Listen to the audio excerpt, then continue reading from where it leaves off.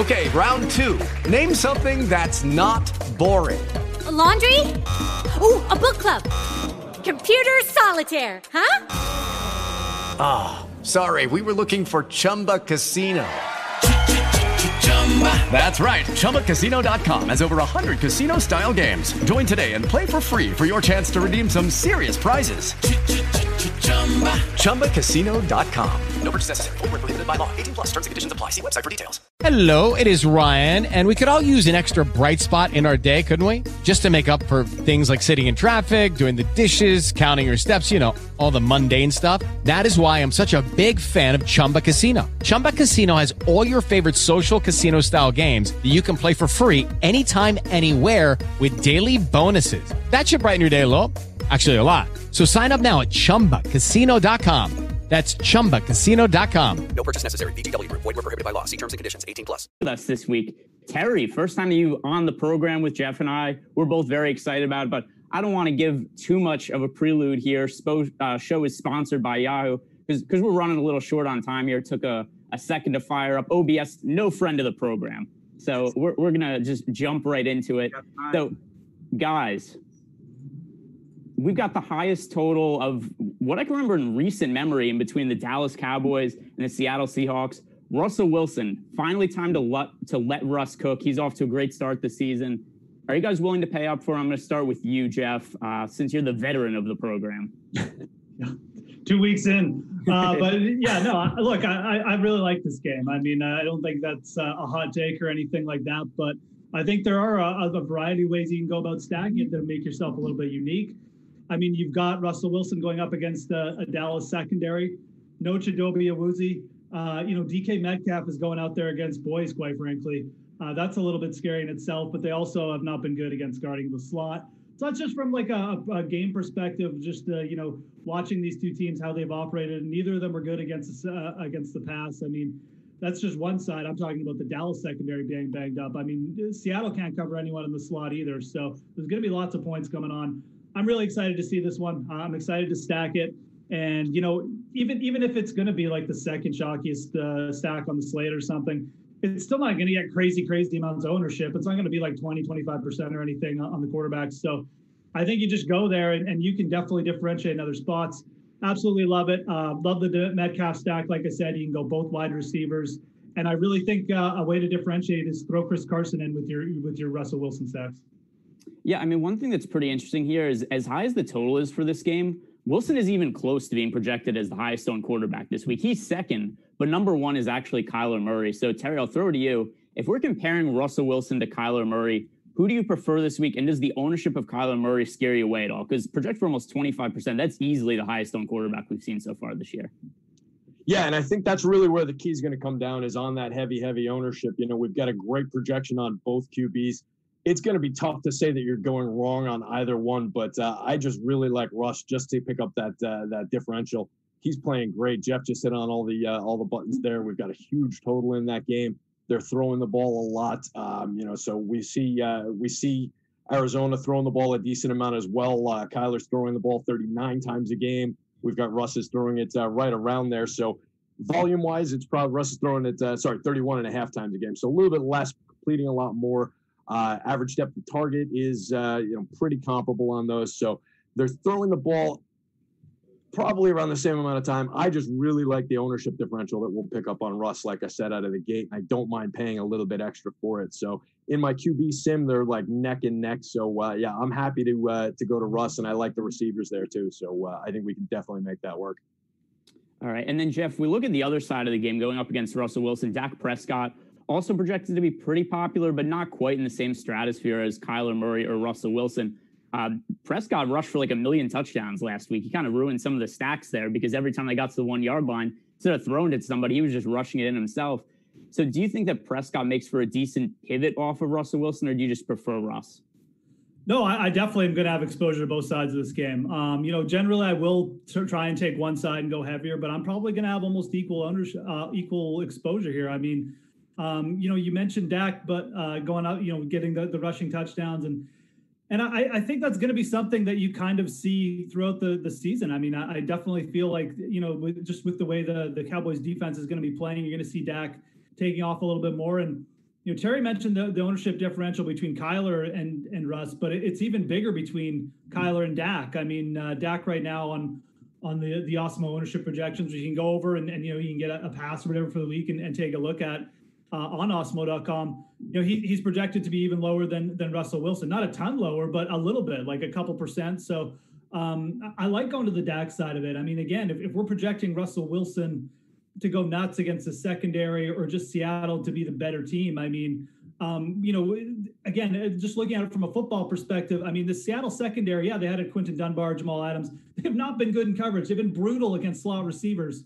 The connection with CeeDee Lamb is already there. I think Amari Cooper is in a very winnable matchup. Like, Dunbar has not played good. This is not a secondary who's shutting down people at all. So even if the Cowboys do get blown out a little bit, there's going to be a lot of yards there. I could easily see Dak going for 400 again. So I'm absolutely in on Dak. The only thing I'd say is maybe a little bit more bust potential. Like, maybe the floor isn't quite as good, because I do feel like there's a chance Seattle blows them out a little bit. Maybe their secondary does get on track in this game, but I think that's just me speaking from a football perspective. I think the projections say this is a really, really great spot for Dak. So, Terry, if we move down some of the ownership projections, we see some of the lesser-owned quarterbacks. One guy that kind of stands out to me with upside, and I know he's somebody you had a lot of success with last week, Josh Allen, projected to be one of the lower-owned starting quarterbacks, and it's kind of where his price range is, right? I mean, he's right in that same tier as Kyler Murray, Russell Wilson, Dak Prescott, who are all projected to pick up a lot of ownership. Let's consider you the Josh Allen whisperer of the show here. So let's get your take here. How do you feel about Josh Allen as a contrarian play this week?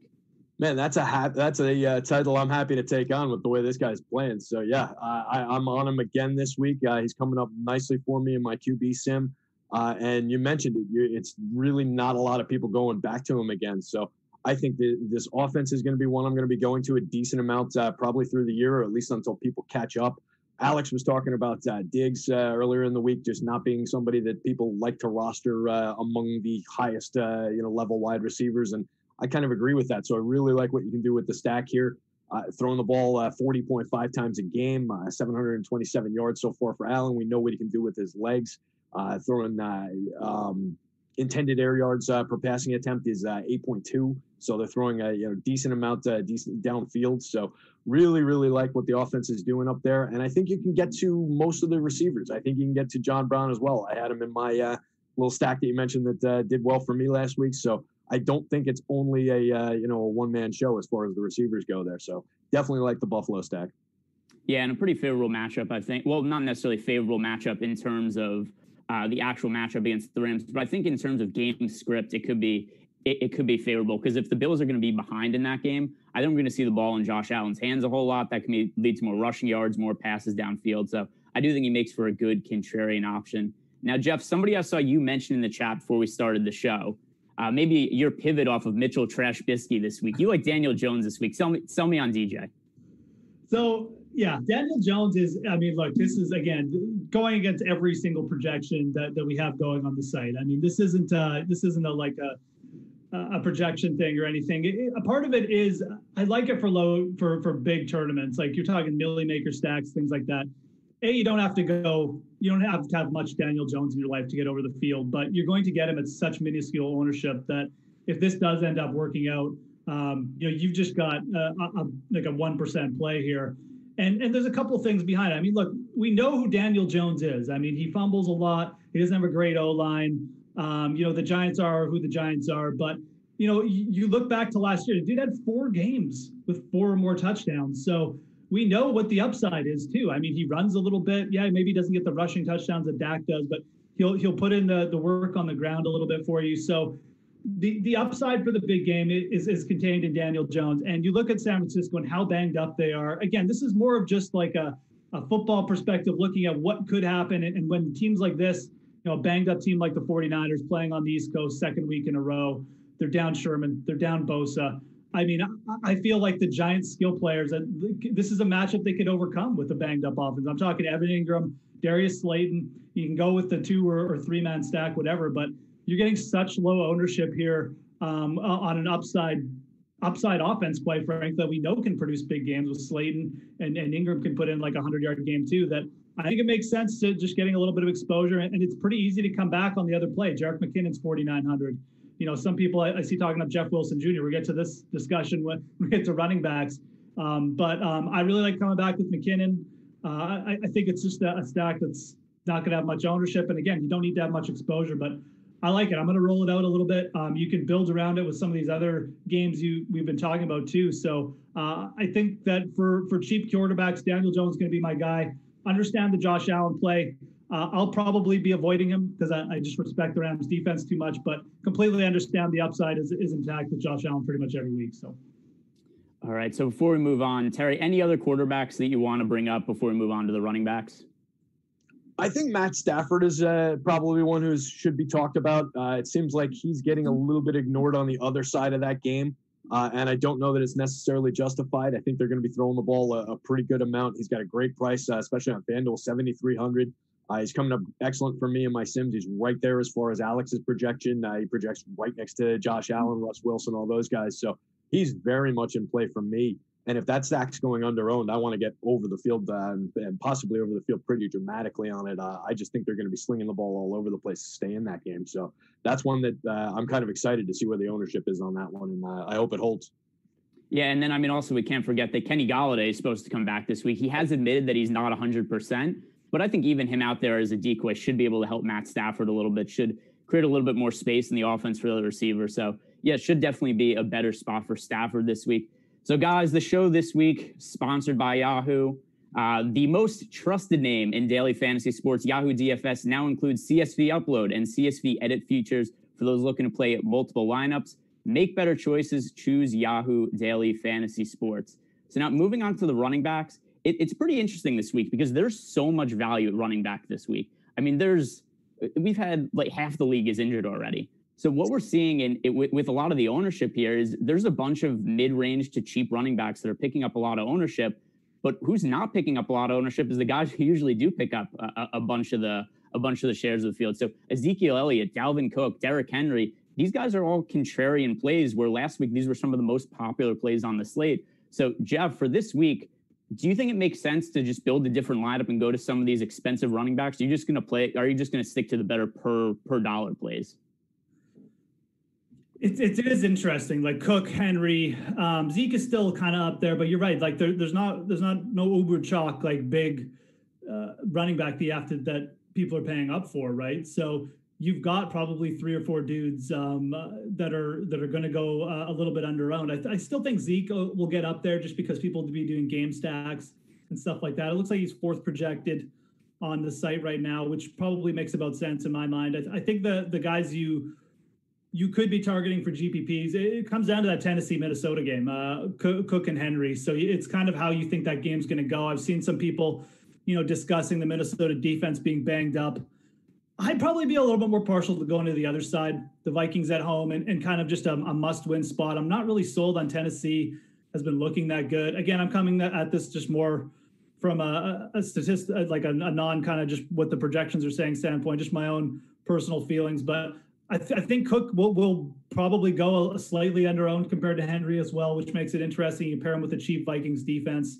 But realistically, both those guys are kind of in play for, you're going to get half ownership compared to Miles Sanders. There are cheap running backs you can pair them with similar upside, Singletary, sub 5K, McKinnon, sub 5K. But yeah, those two guys kind of stand out. I'm not sure exactly what I want to do there. I don't really love the spot, but just looking at it from a pure strategy standpoint, they're still projecting out okay. And like the ownership from a GPP perspective is pretty tantalizing. So I'd probably lean towards Cook. Henry has looked, I don't want to say slow to start the year, but they have been a little bit slow getting him going. I know the workload is there and everyone loves the workload, but I think if I'm going to choose between those two, I'm going to go Cook. So, Terry, the chalk of the week on DraftKings, Miles Sanders is projected at almost 40% ownership. And I do think it makes sense. The price is too cheap. And we just considered this was a guy who was, first, early second round pick in a lot of drafts this year. And he's priced so much cheaper than the other guys who he was drafted around, plus matchup against the Bengals. It makes sense. But does the ownership scare you away from him at all? To a degree. I really, if I'm going to invest in a heavy owned running back, it's going to be more a guy like Zeke, a guy like Cook, who I just have a little bit more history, a little bit more trust built up with. They're not a guy who's dinged up. I like a big, physical, heavy running back who's going to be involved in the pass game as well, but really pound the ball on the ground and make things happen that way. So I like getting to a Zeke, a Cook more than I like to a Sanders. And I like getting a little further afield with my running backs. Typically, I'm going to be looking for a guy like to me on the board. Jeff hit all the marks as far as Cook goes. But to me, the ownership is really, really appealing. He's looking a lot like Aaron Jones last week to me. And I kind of like to zero in on plays like that when I'm looking for running back. So I will have Sanders, no doubt about it. He'll be mixed in. But it's probably a spot where I'm going to get under the field, get a little bit different. And I like to distribute running back a little bit that way and then, play up some of the different receiving spots. So I'll probably be under, but I do like the spot for him overall. So I think he could have a good game. The price is pretty decent. So I think I'll definitely be there, but under the field. I will say this too, Greg, before I'll give you a chance to speak. The back I'm really interested in for big GPPs this week is Austin Eckler.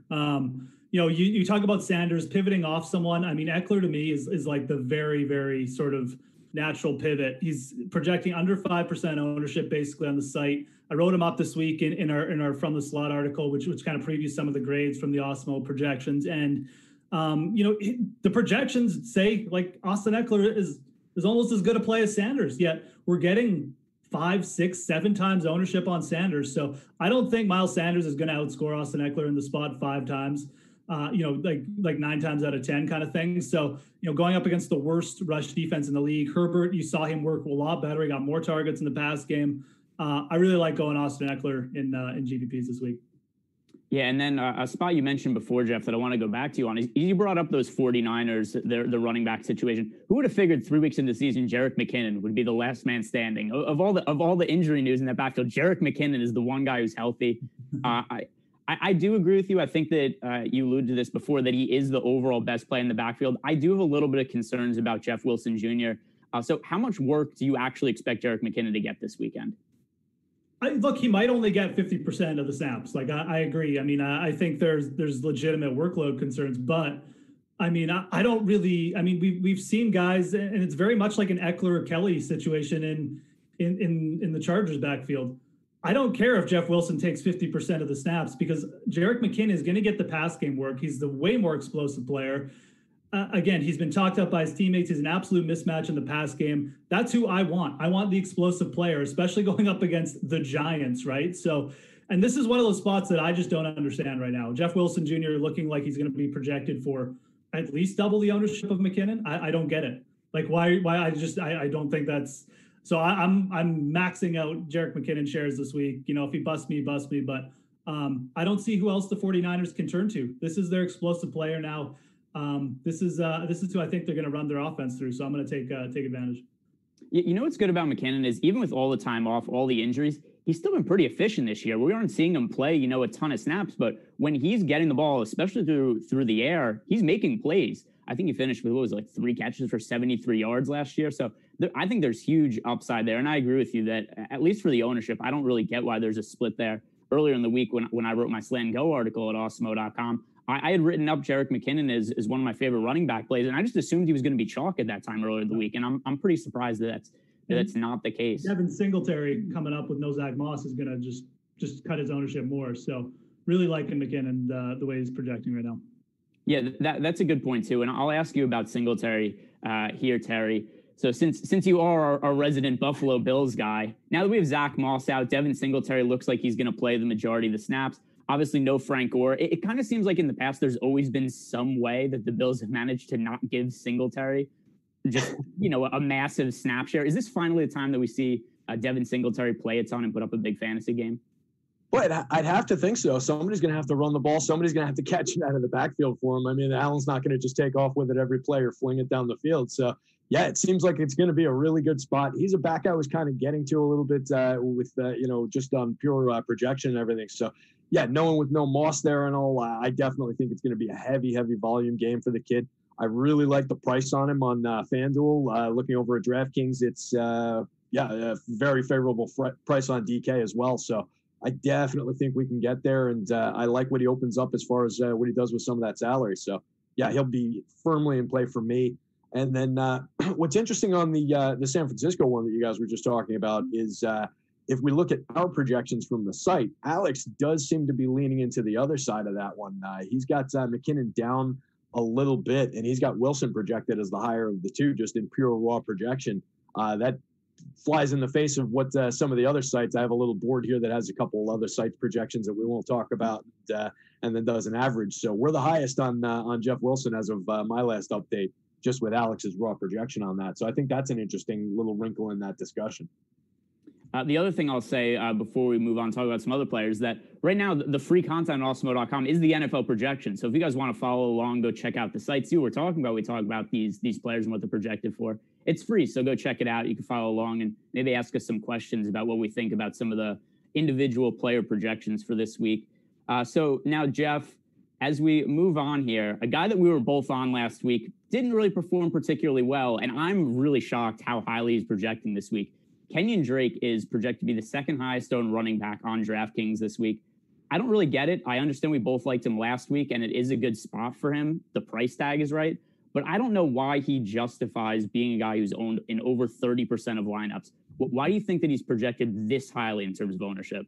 Yeah, I'm kind of conflicted on him. I mean, I want to get exposure because, it's a natural pivot off of a chalky Kyler Murray, right? Like when you get a quarterback over 15%, which we don't get that often, but I think you'll probably get it with Murray this week.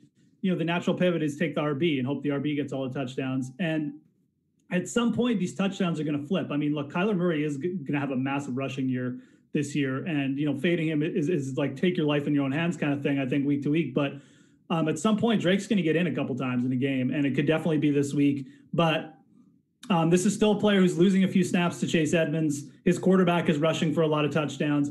It doesn't necessarily mean this is the week. This is the actual week where he gets in. So I like Kenyon Drake. I definitely want a piece of, the Arizona offense in this matchup. It's one of the best projected matchups on the slate, obviously, for DFS. But you're right, that ownership is up there, man. Like, this is not a sneaky play at all.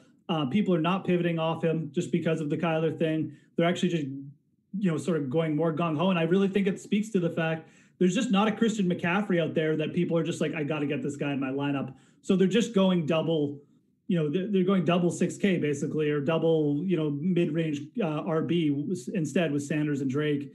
And I guess that makes a lot of sense, especially with the matchup. So I think it's more of just sort of a natural thing where people are just sort of all kind of congregating into the same spot with their builds.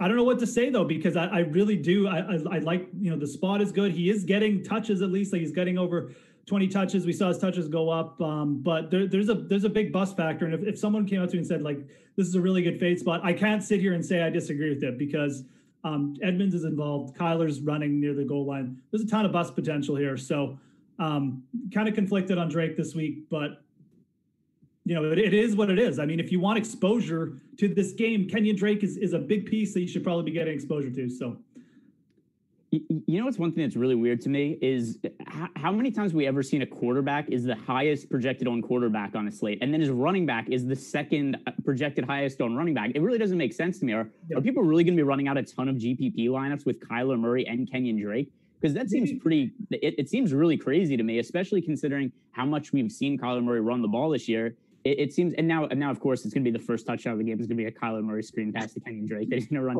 80 yards for a touchdown. So, Terry, do you see any logic in rostering Drake with Murray together in a significant way, especially considering how much of the field is playing them? Yeah, so that's something I focus on a lot at the site is, how these groups come together in our optimizers and things like that. And I put out a column on Friday morning and then, again, updated on Sunday. Drake is a tricky one because, Edmonds is chewing up more of the target share out of that backfield, running more routes. So it's tricky to roster them together. You're going to be able to do it in some spots because, like Jess said, you do want to be able to pick up some of that touchdown upside. If it really, really goes off and this game shoots out like we kind of expect it to, there could be enough volume there for him to get in once or twice, put up a decent enough score, maybe break off a long run, and have a good game still out of Kyler Murray and one of the receivers. It's just trying to thread a pretty thin needle if you go that approach. There are backs that I like to pair with their quarterback better than him in that spot. So I don't necessarily know that that's one for me. He would be somebody that I would be sure to limit as I'm going through and, going through my filter, going through my sort, and limit the amount of times that I get to that specific combination. All right. So one final situation here that I definitely want to talk about before we move on. I'm surprised that Mike Davis isn't projecting for all that much ownership. Maybe that's because of all the other value we have there. Mike Davis was priced up a little bit ahead of time with the news that Christian McCaffrey was going to be out. I assume when we first got ownership projections that Mike Davis was going to be a guy who's going to be 20 to 30% owned. But instead, I mean, we're seeing Mike Davis projected for 5% ownership. So, Jeff, do you think Mike Davis is a legitimate contrarian play this week? I mean, he got a ton of work in the passing game last weekend. Yeah, could definitely end up like that. I mean, look, there's a lot of spots like that where just because of the workload situations and the injuries, I mean, guys like Mike Davis could just easily pop up and they're not getting much talk. They're not getting talked about much because of matchups or whatever, but it's very much a James Robinson situation for Jacksonville on Thursday. The offense just might run through Mike Davis, even if we don't want it to. It just might end up doing that because the Panthers are that bad, right? I mean, and if the Chargers pass rush start getting going, could just see Mike Davis take a bunch of dump offs. And, realistically, you kind of look at the Giants might be in a bit of a similar situation with whoever they throw at a running back. But it's a little bit easier to project in Carolina because it's probably going to be mostly Mike Davis, right? So I definitely understand the upside there. I mean, again, if you're not sold on Singletary and the Bills, which I kind of get because, like you said, Greg, they just seem to find ways to limit his snaps one way or the other. So I get it. I mean, I think Mike Davis is definitely in play. I haven't really made a decision if I'm just going to limit myself completely or not use him. But I can't sit here and say that there isn't a shot where. Okay, round two. Name something that's not boring. A laundry? Ooh, a book club. Computer solitaire, huh? Ah, sorry, we were looking for Chumba Casino. That's right, ChumbaCasino.com has over 100 casino-style games. Join today and play for free for your chance to redeem some serious prizes. ChumbaCasino.com. No purchase necessary. Void where prohibited by law. 18+ terms and conditions apply. See website for details. He produces some kind of James Robinson-like game, right? So I think he's in play for that. I don't have a ton of confidence in it because it's still the Panthers and the Chargers are a pretty superior team, but it could happen for sure.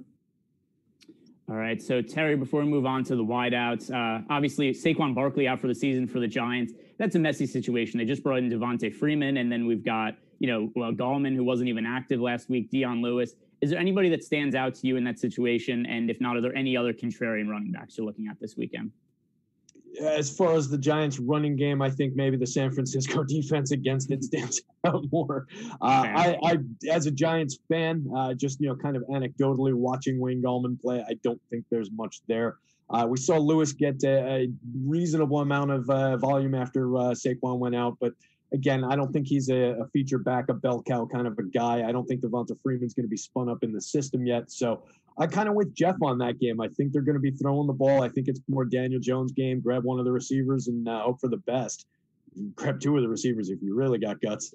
I think I'm off the running game in that one for the most part. You mentioned Mike Davis. I was thinking that might be a little bit of a sneaky spot just based on the volume we saw for him last week coming in. Certainly, not McCaffrey. It's a very big role to fill. He's not going to fill it, but he could see a decent game there. And I think Joe Mixon might be in play. He's another guy who high-end running back, high-end performer, hasn't necessarily gotten a ton done for us now. Good price and not getting a ton of attention. So that's one I might zero in on a little bit and start peeling back, see what it gets me to in certain combinations as I'm crunching. All right, so moving on to the wideouts now. Like we said, this Cowboys, the Cowboys-Seahawks game is going to have a ton of points scored, a 57-point total the last I looked. So I think one thing we have to nail down here, Jeff, is who are the top wide receivers starting? I think there are a ton of them we can consider, but who are your favorite ones on each side of the game? So for me, again, I mean, it comes down to a little bit of two things. The Cowboys secondary being banged up, I think that really opens up the field for a DK Metcalf stretch pass game, whatever you want to call it. And the other factor is he's over 10%, projecting with under 10% ownership compared to Tyler Lockett. So he's projecting around 15%, whereas Lockett's about 10% higher than that. So, it's just a situation where I look at it, I'm like, I got to take advantage of this. So, on the other side, this is another situation which I don't really get. CeeDee Lamb projecting with close to half the ownership of Michael Gallup. CeeDee Lamb has been the number 2 there. Michael Gallup is basically playing an outside kind of stretch the field role. Is it a role that could pay off in this game? Yeah, it could. But, realistically, you look at where Seattle's really been giving it up. The slot has been absolutely horrible for them. I think in this game, too, against Jamal Adams bringing pressure, that's probably where Dak is going to be dumping off a lot of his passes. So I really like CeeDee Lamb in the spot. I do like Amari Cooper for a big game, too. I will say that. If I'm taking 2, if I'm going to stack Dak with 2 guys, it'll be Cooper and it'll be Lamb. I think Cooper's in a winnable matchup. Like I said, Dunbar's not looked good. But, for me, like Gallup, I don't get this ownership on Gallup. I don't get it at all. Maybe I'll be completely wrong. This is the game he explodes. I do not get that. I think that it's just weird.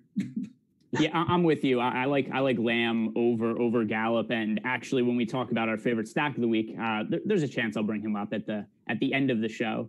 So Terry, I'm gonna have to ask you about another Cardinals guy here because DeAndre Hopkins is projected to have a ridiculous amount of ownership this week. I think it kind of makes sense just because we don't really have a lot of those other high-end receivers on the slate, and then we also have Julio Jones is questionable to play. But DeAndre Hopkins at 30% ownership, I think in cash games, you kind of have to play him just because of what his target share has been in the first couple weeks of the season. But in terms of GPPs, how much Hopkins are you willing to play? Not as much as we have him projected at as public ownership. We'll start it that way. Going well over 38, well over 30 on DK. He's around 38 on Fanduel, what I have here. So yeah, typically when there's a receiver going off at that level of ownership, I'm going to come in. I'm not going to cut DeAndre Hopkins out of my life by any means, but I'm comfortable. If the public's going to be at 38, I'm more a FanDuel player. I'll be at 25, 28, somewhere in that range. And I'll spread that extra percentage to some of the other guys who I consider on that tier with him who are going way less owned. I like getting, especially with an event-based position like receiver, which it very much is. It's volume-based to predict how much these guys are going to get, but it's event-based when they catch it. It's like hitting a home run in baseball, catching a long touchdown pass. So I'm going to spread out, try and get to some of those other high-end receivers. We've got like a Calvin Ridley going very under-owned, I think, and Allen Robinson. Even an Odell Beckham is getting no respect on either side. So I like spreading out to some of those guys and not getting as focused on the highest end or the highest owned high-end wide receivers. Yeah, so I think you made a good point there bringing up Calvin Ridley, but there is also another factor that we have to bring in here, and Jeff, I'll go to you on this, is Julio Jones is questionable to play, and I kind of wish we would have known how serious the hamstring injury was before last week, because it was kind of a thing where all of a sudden just during the game, he was clearly not totally 100%, and then after the game, he said, yeah, I didn't really practice much last week. My hamstring was bothering me, but he didn't think it was going to be a big deal. It still seems like there's a chance that Julio Jones is going to play this week. If he does, he's going to have almost no ownership, given that we all know about the injury situation he's dealing with and just how bad he was last week. So how do you feel about Julio Jones? Let's assume that he's active for starters. What would you feel about Julio Jones and rostering him if he is active ahead of Sunday and we find out that, he's going to, we know he's not going to be 100%, but maybe we find out that we get one of those things that he's going to try to play, or one of those weird injury updates that kind of gives us no good information. Yeah. So I actually think Julio out there would make me more confident in Calvin Ridley, to be honest. From the perspective of, I don't really want Calvin Ridley acting as the wide receiver one in this offense. Like you look at what he's done the first 2 weeks, it hasn't been as the wide receiver one. It's been as Julio Jones's wingman, right? It opens up the field for him. He's not a big dude like Julio Jones who can just go over bigger cornerbacks, like the team's number one cornerbacks, and just go up and get the ball. He kind of relies more on just stretching the field. I would be more confident in Calvin Ridley coming through in this game with Julio Jones on the field. So Julio being out actually would put me down on Calvin Ridley, if that makes any sense. That's the way I'm looking at this game. If Julio's out, I'm not going to touch Calvin Ridley. If Julio's in, I'll actually consider Calvin Ridley in the spot, because I think that's going to shift a little bit more coverage away from Ridley again. So I'm not considering Julio Jones as a play. I get the perspective, like 1% ownership, whatever. I'm fine. Just, if banged up, one hamstring Julio Jones beats me today, like this week, I can live with that. Like, I'm not going to go, throwing a bunch of like a million lineups on him. So I get it. It could work out, and maybe we get like a more favorable report on him Sunday than I'm making it out to be. But I don't feel the need there. So, Terry, I know you said earlier one of the contrarian quarterbacks that you really liked was Matt Stafford. I do like that call. I think that game is going to be really up-paced. There's going to be a lot of points scored. One thing that's pretty interesting looking at the ownership, Kenny Golladay does project to be one of the highest owned wide receivers on the slate right now. He's also admittedly not 100%. So I'm looking at Marvin Jones as a potential good contrarian play there. I don't think that he's necessarily going to be killed by Kenny Golladay being back. How do you feel about those wide receivers on the Lions? And do you think Marvin Jones makes for a better GPP play than Kenny Golladay? For sure. Yeah, I'll have some Kenny, of course. I think he'll be mandatory in stacks, especially if he's, when we hear the actual news going into the game in the morning, we'll probably hear that he's closer to 100% than he's led on and blah, blah, blah, all that fun stuff. So I think that ownership share is probably a little high for a guy coming back from injury. And I'm not comfortable going to that degree with him. I'm much more intrigued by the ownership on Marvin. I like the price on him. I think he's an excellent wideout. We've seen him succeed in this offense. So I'm very excited to get to him as a big part of my stacks and what I'm doing there. I think there's plenty of room to get to Hawkinson in stacks as well at the tight end. So I think between those two, there's not much ownership going there. So with the amount that I expect this team to be passing, starting builds with a Stafford, Hawkinson, Marvin, or even throwing Amendola in there, somebody like that. Get a little bit different. Don't just go to Golladay. Don't just go to the guy who's coming back from injury, who is telling us that he's not going to be a full go in this game. I like what we can do with this offense a lot. It's a very similar situation to Atlanta. Like, I love Marvin Jones more with Kenny Golladay in the lineup. And if Golladay is not 100%, not going to be soaking up as many targets, I think it's a brilliant spot to put like Stafford, because I agree with Terry's take on Stafford getting overlooked, and pair him with Marvin Jones. And you can come, and then you get a unique stat. Like, if you want to bring Kenyon Drake back on the other side, you're getting a unique Detroit stack to pair him with. So makes a lot of sense there. So I'm going to address a question that somebody tagged us on in the Osmo Premium chat. He asked, can you touch on having Hopkins, Murray, and Drake in the same lineup in DK cash? Yeah, for cash, I definitely think you want to do it. Murray's going to be the highest owned quarterback. Hopkins is going to be the highest owned wide receiver. Drake is going to be the second highest owned running back. The price tags are all right on them. In GPPs, I think there's a little bit of negative correlation if you're playing all of those guys together. But just because of what the prices are, the ownership is, in cash, I definitely think that's the optimal play to start your lineup, and then you build around there. So I have no issue with that in cash.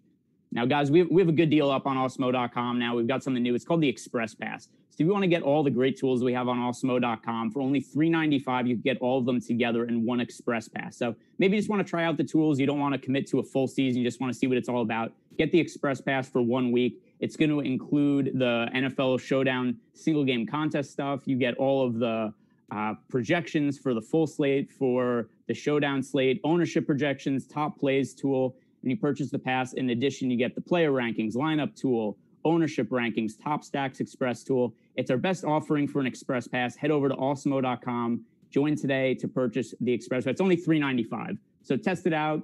Maybe even thinking about getting a membership, but you don't want to necessarily commit to an entire year at once. Try it out for $3.95 and see how you like it. See what you feel about the tools. And I have a feeling you're going to like it. And then you're going to want to double down and get the pass for the rest of the season.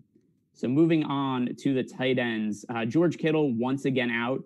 And one of the most frustrating things I found about last week was I really liked Jordan Reed earlier in the week. I thought he looked like he was a tight end in a terrific situation.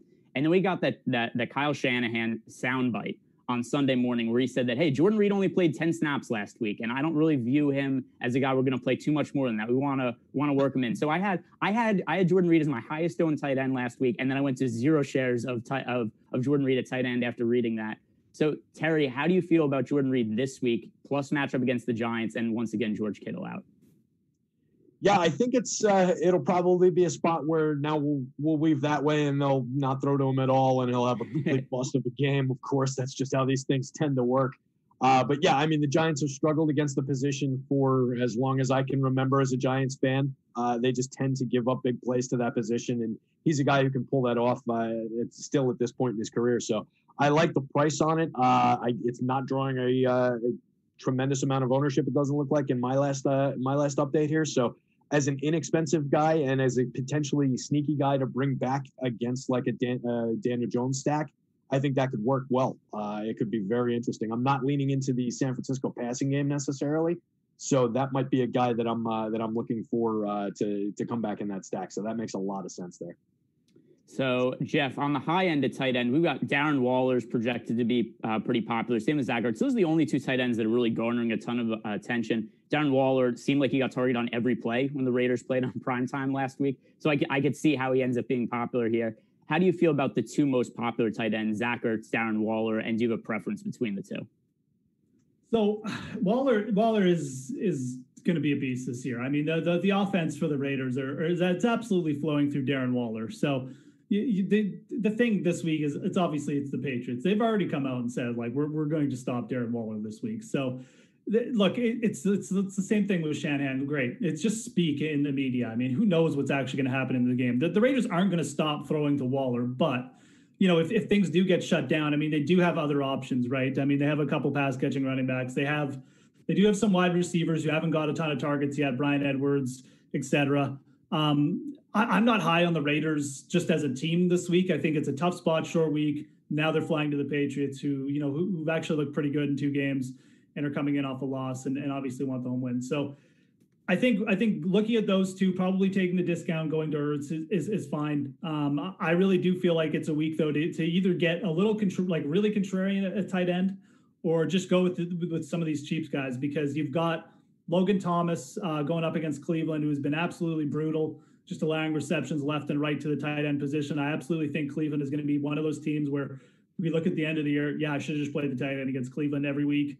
Thomas is getting 8 or 9 targets every week, so definitely do not mind that play. But for GPPs, you've got like Jordan Akins, Drew Sample, and you can even go down and get a little crazier. I like going to Evan Ingram, man. He's leading the Giants in targets. He's leading the Giants in red zone targets.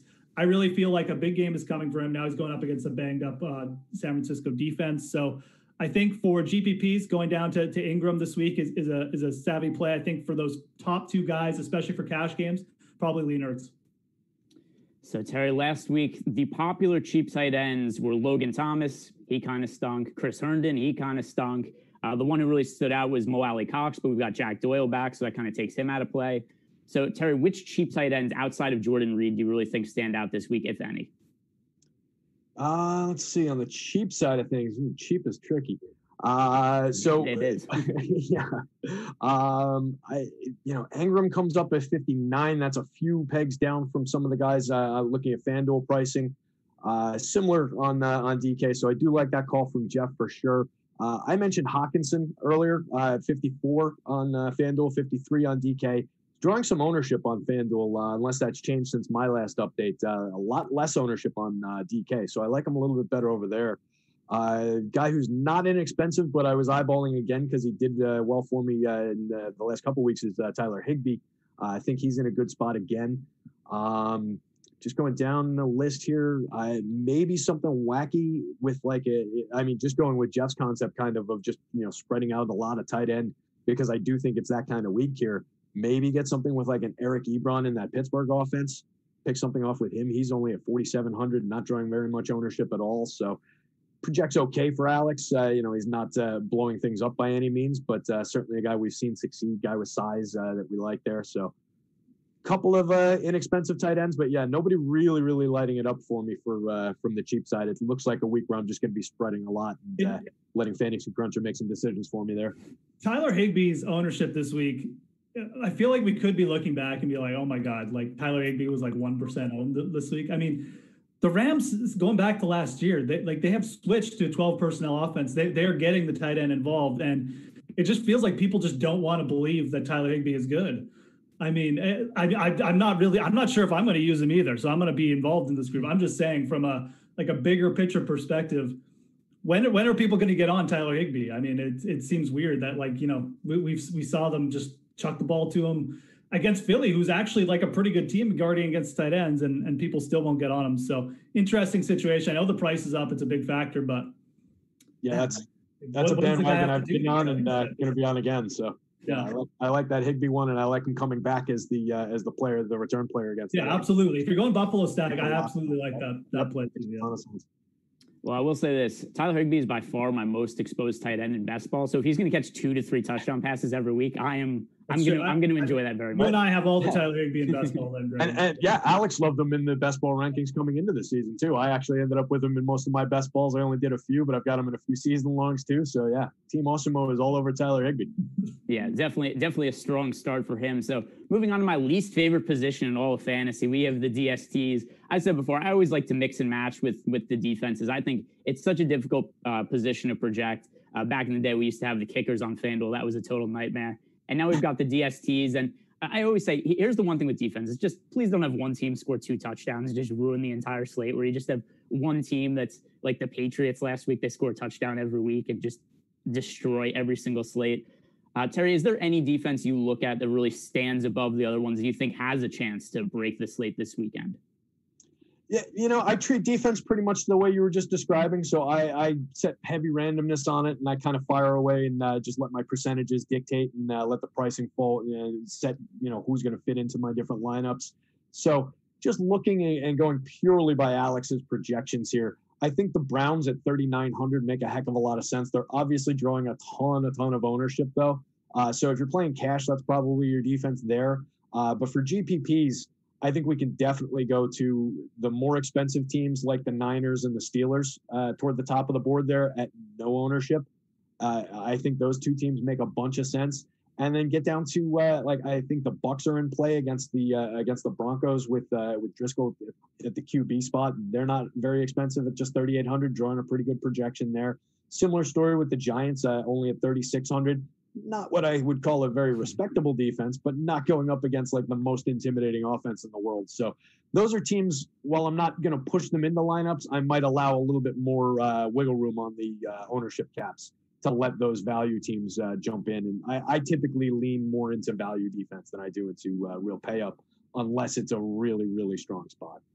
Yeah, the Giants situation is pretty interesting. I hadn't really thought about them until you just brought it up. But this is a real situation of the stoppable force against the movable object, right? I mean, we've got the terrible Giants defense going up against Nick Mullins. Something's got to give, right? One of the sides has to win out. So I think you kind of could make a case for the Giants defense. Talking about the 49ers, I know that they have Bosa out, but the Giants offensive line is so bad. Daniel Jones, who, even though I agree with both you guys that he is a decent GPP play, but still, we look at Daniel Jones. It seems like every week he can't get by without throwing a bad interception. He's going to fumble at some point. And given how bad the Giants offensive line is, I think the 49ers defense still makes a lot of sense on this slate, because I always want to get some exposure picking on the Giants. Jeff, are there any defenses that stand out to you? So there's a couple plays I like. I mean, I mentioned the Vikings, and it's risky, but, the Vikings at home under Mike Zimmer have traditionally been a lot better. Top 5 in limiting points at home. I'm just not sold on the Titans being that good. I mean, a couple they just about lost to Jacksonville, right? So again, it's kind of more of just a football, what I've seen kind of play. I think the Vikings will bounce back this week, and they're really cheap. That's the main thing, right? I mean, you're getting a cheap home defense. It's actually pretty close spread. So I'm okay eating a little bit of Vikings and GPPs. They're not going to be highly owned.